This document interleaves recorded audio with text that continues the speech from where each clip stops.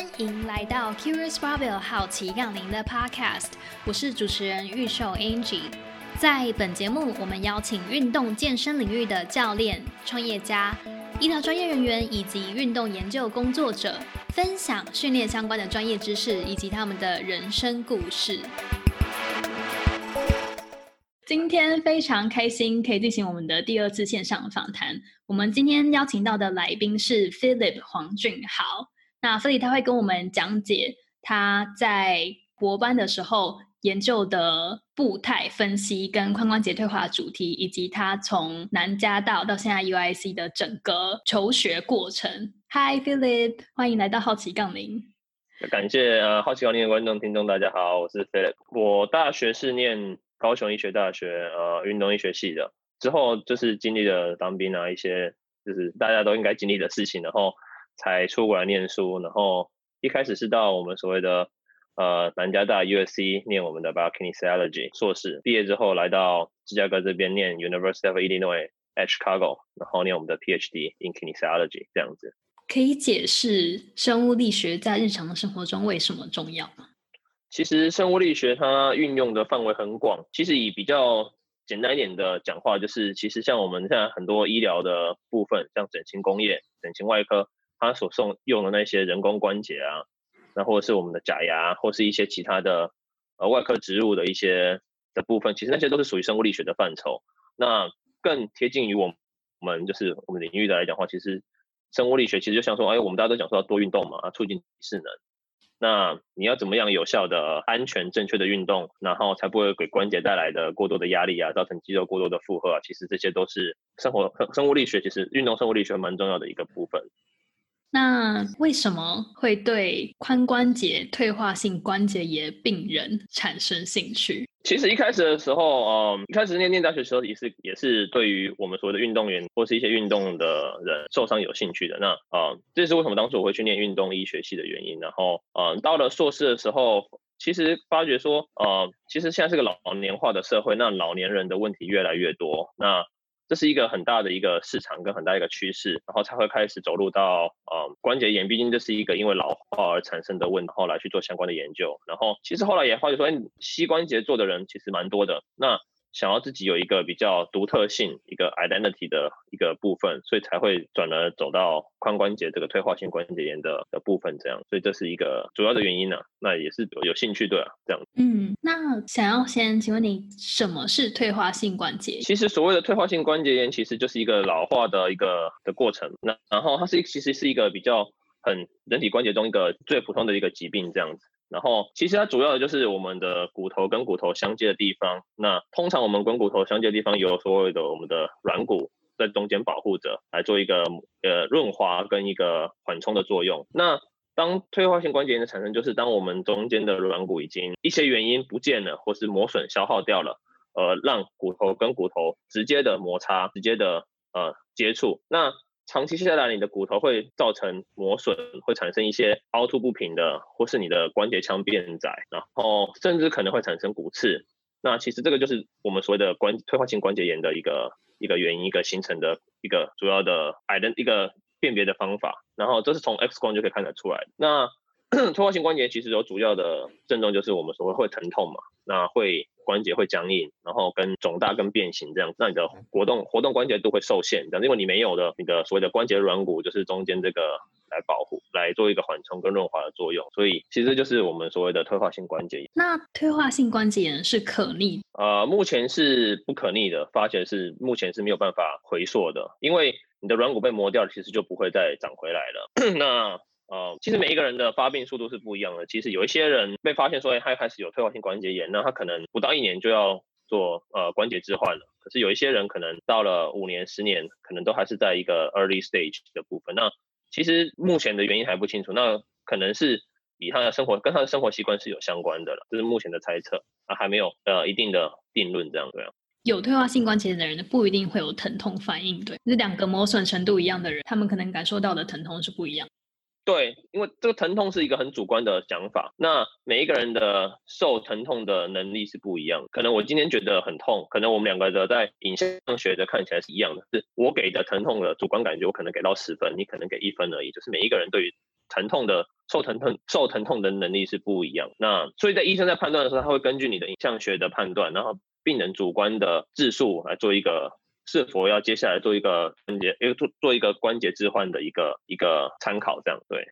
如果有退化性关节炎严重的人，他们会造成身体什么样的失？就要带到您研究的这个主题。应该说，退化性关节炎最常见的部分就是因为疼痛或是因为疲累而产生说，我就是不愿意去运动。那这就会产生一个问题，就是行动能力的失能。你不训练，你接下来慢慢的退化。那其实我们大家都知道说，运动对于身体跟一个健康的老化是一个非常重要的一个因素，这样子。那当你不去做这个运动，或是不做一些身体活动的时候，可能就会造成接下来的失能，各方面的失能，你的生活能力的失能，你的行动能力的失能，各种方面都会开始产生。那为什么这个很重要呢？其实在研究的部分呢，其实就是说，为什么我研究这个关节炎在步态的部分能量的消耗呢？其实就是说，一个人其实我们走路其实每一天都会重复很多次，可能7000步或是6000步吧，每个人每天走路的步都很多。那当你使用能量在每一步的消耗的时候越多的时候，你的保留在给运动的能量就越来越少，因为你每一天每一个人所谓的都有一个固定的能量所消耗的，那你使用在走路的能量越高的时候，或是你走路越不 efficiency 的时候，你的能量消耗越高，那你所保留给运动的能量就越少。那这就会造成说病人为什么他们会觉得疲累，然后会觉得说他们不愿意去运动的一个主要原因。那我们的研究其实就是着重在说怎么让你的步伐或是你在走路的时候更有效率的，那减少走路的消耗，那可以保留更多的能量给这个我们所谓的身体活动或者是运动的部分。那这就是我们现在主要研究的部分。可以退一步回来讲什么是失能？失能其实失能其实就是所谓的无法，应该就我的定义来讲，可能就是无法生活自理，所谓我们的体适能，一些所谓的生活基本的能力吧，就是无法自理，这样可能是需要有别人来帮助你这样子做一些生活中基本的必要的活动，这样子。其实这是我个人对于失能的定义，这样对。您刚刚有提到一些，就是现在可能研究方向还没有很明，就是现在这个领域的研究方向还没有很明确的地方。那研究髋关节失能或者整个失能跟步态不对称性的学派里面，有哪一些主要的争论？其实就是说，也没有什么特别的争论，其实就是还是一个未知的。其实这个理论，这个所谓的能量的 pathway 已经是被实在我们的健康的老人身上，可是我们并不知道说在于这个退化性关节炎的病人身上是不是也是照着这个理论，因为在退化性关节炎的老人身上，他们在走路的步态有一些所谓的不正常的步态，那是不是这些不正常的步态会造成过多的能量消耗而造成他们拒绝去运动？这个其实是还不知道，这就是为什么我们要去做这个部分的研究，这样。那谈到步态，就想要简介一下什么是步态分析。可能大家都会觉得说走路就走路，可能会有外八或是内八，就是大家妈妈可能会就是小时候就会说不要这样子走，但是为什么步态会需要被分析？其实毕竟走路是一个人最基础的动作的之一嘛，然后也是行动的方法，然后也是重复性很高的一个动作，在每一天你走去 7 也要走路，对，所以就是一个很重复性很高的动作。然后所以说为什么要去分析它？因为其实正常人其实没有什么问题，可是当你有病人的时候，有问题的时候，你的步态会改变。那当你步态在改变的时候，可能原本有的问题，可能你的身体其他身体会去代偿，因为你想要去完成一个目标，比如说你要走去一个地方，或是你要完成这个动作。那当你有问题的地方无法去完成的时候，你会用其他的地方去代偿，所谓的 compensation。那代偿可以再解释一下。代偿就是所谓的，就是说，比如说你的髋关节坏了，然后无法作用了，那你可能会需要用其他的膝关节或是其他的部分去完成同样的动作。那当你在重复性很高的动作的时候，因为那个关节其实原本就不是设计给你做这个样子的动作，那你持续的去使用它，可能会造成那个关节也造成受损，所以变成是说，为什么我们需要去研究步态，去说哪里有问题的，要去做一个 retraining 或是一个 get retraining 来把它恢复到一个比较正常的部分，而不会接下来让其他的关节也受损这样子，或者其他的部分身体的部分也造成伤害这样子。所以这就是其实是一个步态的一个研究的一个方向这样。听众可能会有些开始疑惑，就是为什么某一个关节，就关节跟关节之间不是分开的吗？就是为什么某一个关节无法动作的话，会造成另外一个关节出来帮？其实关节是分开的，没有错。就像我们走路，你可能需要用膝关节走路的时候，你可能需要弯曲到60度。我们举个例子啊，可能举个，我只是比，就是说可能膝关节可能需要弯曲到60度，你才有办法把脚甩出去，就踢出去这样子，然后作为下一步。可是当你的膝关节有问题的时候，你的膝盖没有那么办法弯那么多，那你可能会使用我们所谓的髋关节来做一个画匀的动作，来把脚甩出去这样。因为你要是不甩出去的话，你无法做下一步。那在这个一个圆形的动作甩出去的时候，你可能会造成你的髋关节一直重复这个动作，你可能会造成你的髋关节磨损，因为每一个关节它有人体天生下来就是设计给直线走路的嘛，那你做一个不正常的动作的时候，就会造成那个关节不正常的受力，然后重复过多的时候就会造成伤害这样。那这就是所谓的代偿，会有其他的身体的部分来去辅助完成你所要执行的一个动作这样。大众对于步态分析常见的误解跟迷思有哪些？其实应该说讲迷思跟误解太严重了，应该就是说大家不会去注意到，对，然后比较没有去忽略到吧，因为其实是一个日常生活中很常见的动作，然后比较去忽略它了这样子，所以也不见得是说迷思或者是误解了，就是可能就是比较忽略它而已这样。就是甚至没有注意到它是一个需要被注意的东西，这句话非常绕口。是。好，那可以解释一下步态周期吗？其实我们的步态周期其实首先要定义什么叫步态周期。那所谓的步态周期，其实我们先举右脚为例好了，就是当你的右脚脚尖开始着地开始，到下一次你的右脚尖着地为一个步态周期，因为你右脚脚尖着地嘛，然后会经历整个右脚抬起来，然后到下一次往前甩出去之后右脚着地，这样我们称为一个步态周期。你也可以以左脚为例，但是我们以右脚为例，这样称为一个步态周期。然后其实我们步态周期里面还可以细分成好几个小的部分，所谓的我们的站立期，我们的摆荡期。其实站立期就是我们所谓的脚在地面的时候，那摆荡期就是我们所谓脚在空中的甩的时候。那其实在站立期还可以细分多小的部分，像我们所谓的单脚站立期跟我们的双脚站立期，就是当你的一只脚在地面的时候，跟你两只脚同时在地面的时候，因为你是一个换的动作嘛，会有一部分的时间双脚同时在地上，然后有一部分时间是你另外一只脚刚好在空中的时候。然后其实在单脚站立期里面还可以细分个像我们所谓的 heel contact， 就是我们的着地期站立中期、站立晚期、我们的摆荡前期，其实都有很多的小的细分的部分，然后每一个部分都有所谓的约略的一个比例在。我们以整个步态周期为100% 来讲的话，其实每一个约略的相对的一个 percentage 在里面。像我们的步态的大概60%，那你有40% 的时候，你的脚是在空中甩的时候，那所以每一个时期都有大概约略的一个固定的比例在。那这就是我们所谓的步态周期。为什么要把步态周期分得这么细？你可以从这些细分的结果去观察到人体的什么部分？是的，其实这些都有研究上的意义的，每一个部分都有研究上不同的目的在，取决于你的研究目的。那像我们所谓的站立期或是我们所谓 loading response， 其实都是一个区分点，就是一个 marker， 让你在研究的时候可以知道说如何去定义这个时期。当这边这个时期有问题的时候，是什么问题发生的，然后进而去研究不一样的状况，针对这个疾病产生的不正常的步态而去做一个定义，然后可以让接下来的人去研究或是去观察，说当这个有问题的时候，可能就是这个疾病的产生这样子，或者这个疾病产生会有这样子的问题，然后可以进而去做我们所谓的复健，或是做我们的 retraining 给 retraining 分，大概是这个样子。所以健身房的学生们不要觉得你走进来的时候教练都会为什么要一直盯着你看，因为他们其实从你进来的时候就在观察你的整个身体，互相影响。你的步可能会先预测到你待会在训练中会有什么样的问题，已经在跟你说哈的时候就帮你排好了你接下来的课表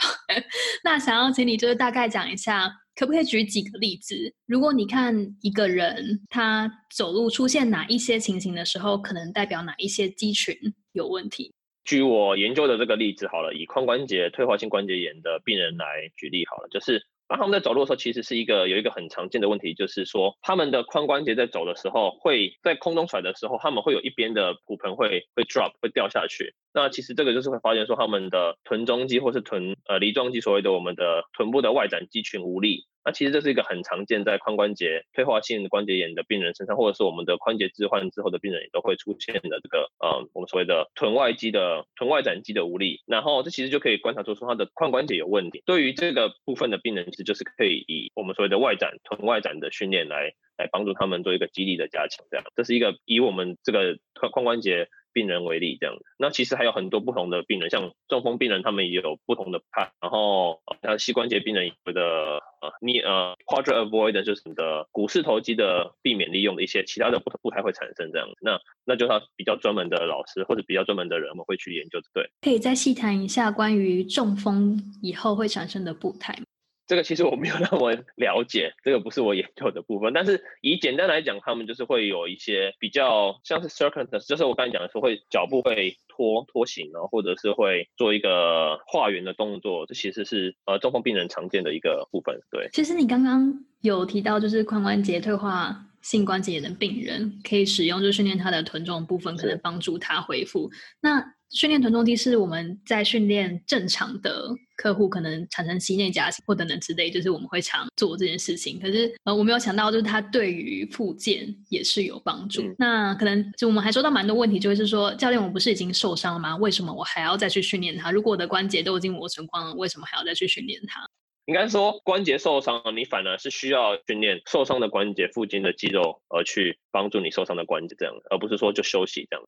必要的休息还是需要的，只是说在你以不疼痛然后能够运动的状况下而去做加强这个关节附近的肌群，来帮助你接下来的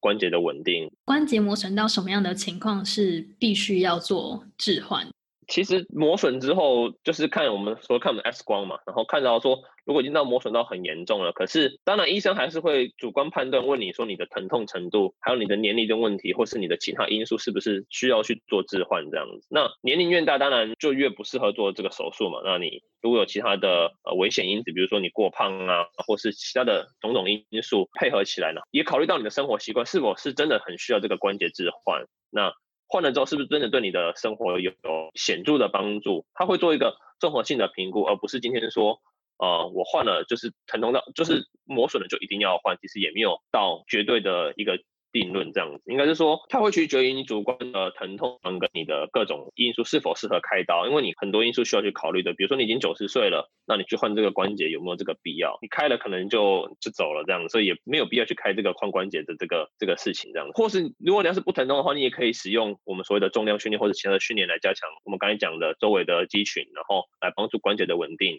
那这样其实你也不需要做关节置换，其实取决于很多因素的。回到步态这件事情，步态可以用好坏来区分吗？我不会以好坏来讲步态，我会以正常或不正常来讲步态。所谓的正常或所谓的不正常，其实是相对于同年龄或是同性别的人来做一个，因为其实正常人都有所谓的一个正常，其实就像我们的血糖、血压，其实都有一个范围在。其实步态也是有一个所谓的 range 在。那每一个关节其实都有，每一个关节每一个数据其实都有一个所谓的正常值的范围，会以你同年龄或者是同性别的人来下去做定义。那当然你超过了这些值的时候，就是会定义为不正常，就像我刚才讲的血压血糖一样，过高了140的高血压或是血糖过高，这样其实就是所谓的定义正常跟不正常。在什么样的情况下你会去介入一个人的步态？你生活中如果你的亲人里面你看到他的步态可能没有那么相较于他的同族群人来说没有这么的正常，你会去纠正他吗？当然如果他出现这些状况的时候，你可能就要考虑说他是比如说我刚才讲的这个 drop 的问题，可能首先想要可能是臀中肌无力，或者是我们所谓的髋关节有问题的，那就该提醒他去是不是要先去检查他的那个髋关节了。当然如果他检查的没有问题，那当然是提醒他去做训练嘛，那步态的一些训练或是一些我们的肌力训练来帮助他稳定，这样子不会造成其他的关节去做我刚才讲的代偿的部分。因为其实很多髋关节退化性关节的病人，我们发现说他们会代偿，造成说接下来不只是髋关节有退化性关节炎而已，膝关节也出现了退化性关节炎，这是已经被证实的，就是他们有相关的就是退化性髋关节造成接下来的膝关节退化性，就是已经发生在蛮多的病人上的。对，所以当然会去做提醒，那会去说是不是哪里出现的问题查了。除了您刚提到的肌力训练、重量训练，还有哪一些方式是可以增进退化性关节炎病人的步态效率？其实蛮多方法，如果你要是不正常的话，可能会以比如说我们会，如果你是比如说你的 gait 那个速率不正常，或是你的频率不正常，我们会使用节拍器或是一些方法来，就是给他一个辅助，让他有正常的频率走路这样子。那对于我现在研究来讲，因为我发现的是说，在髋关节病人身上，他们会有他们所谓的我们的步伐的不对称性，那这个就有可能会造成我们能量消耗的过多，就我刚才提到的。那有一个方法是说，使用跑步机上面有2个履带，2个履带可以有不同的速率，这样，然后来重新训练他们的步伐的长度，然后来减少他们的能量消耗。是否可以减少他们的能量消耗，其实还不知道，我们还在研究。然后这是一个方法。那当然，这个方法在中风病人身上已经被发现说是可以助他们步态恢复到比较所谓的平的状态，这样比较步伐比较平衡的部分这样。那我们不知道是不是应用在这个退化性关节炎病人身上是否也是有效的，然后也可以进而减少他们能量的消耗，这还在研究当中。这些人他们在进行健身训练上有什么特别需要注意的地方吗？其实还是以不疼痛为主嘛，不疼痛不会造成他们的疼痛，然后加强他们关节附近的肌力，臀外展的肌肉是蛮常见的问题，是需要去加强的，尤其是在退化性髋关节炎的病，像膝关节就是着重在我们的股四头肌腿后肌这个部分来加强我们稳定的部分，然后其实就针对不一样的关节来做不一样的肌力训练这样。那有什么事情是他们应该要小心避免的，就是在健身训练上？就是不要负荷过重吧，我觉得其实就是不要给予超出他们能够负荷的重量，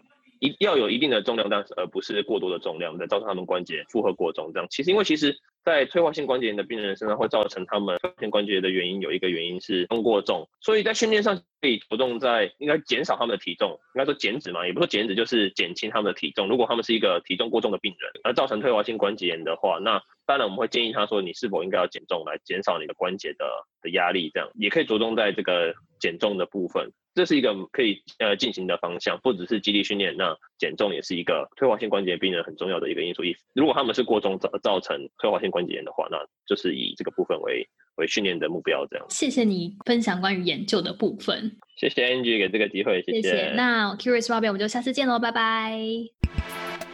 感谢你收听这一集的好奇杠铃。如果你觉得只有听 Podcast 知识还不够过瘾的话，欢迎订阅我们的 email， 我会定期发送给你独家学习资源连结，以及我们的 Meetup、读书会等活动抢先报名的机会哦。你可以在网址输入 curiousbarbell.com/subscribe， 或在本集下方找到 email 订阅连结，以及我们本集讨论到的相关资源。如果你喜欢我们的节目内容，别忘了推荐给你的周遭朋友。Apple Podcast 的听众也请给我们5颗星，并且分享你的回馈哦。那再次感谢你的收听，我们下集见啦！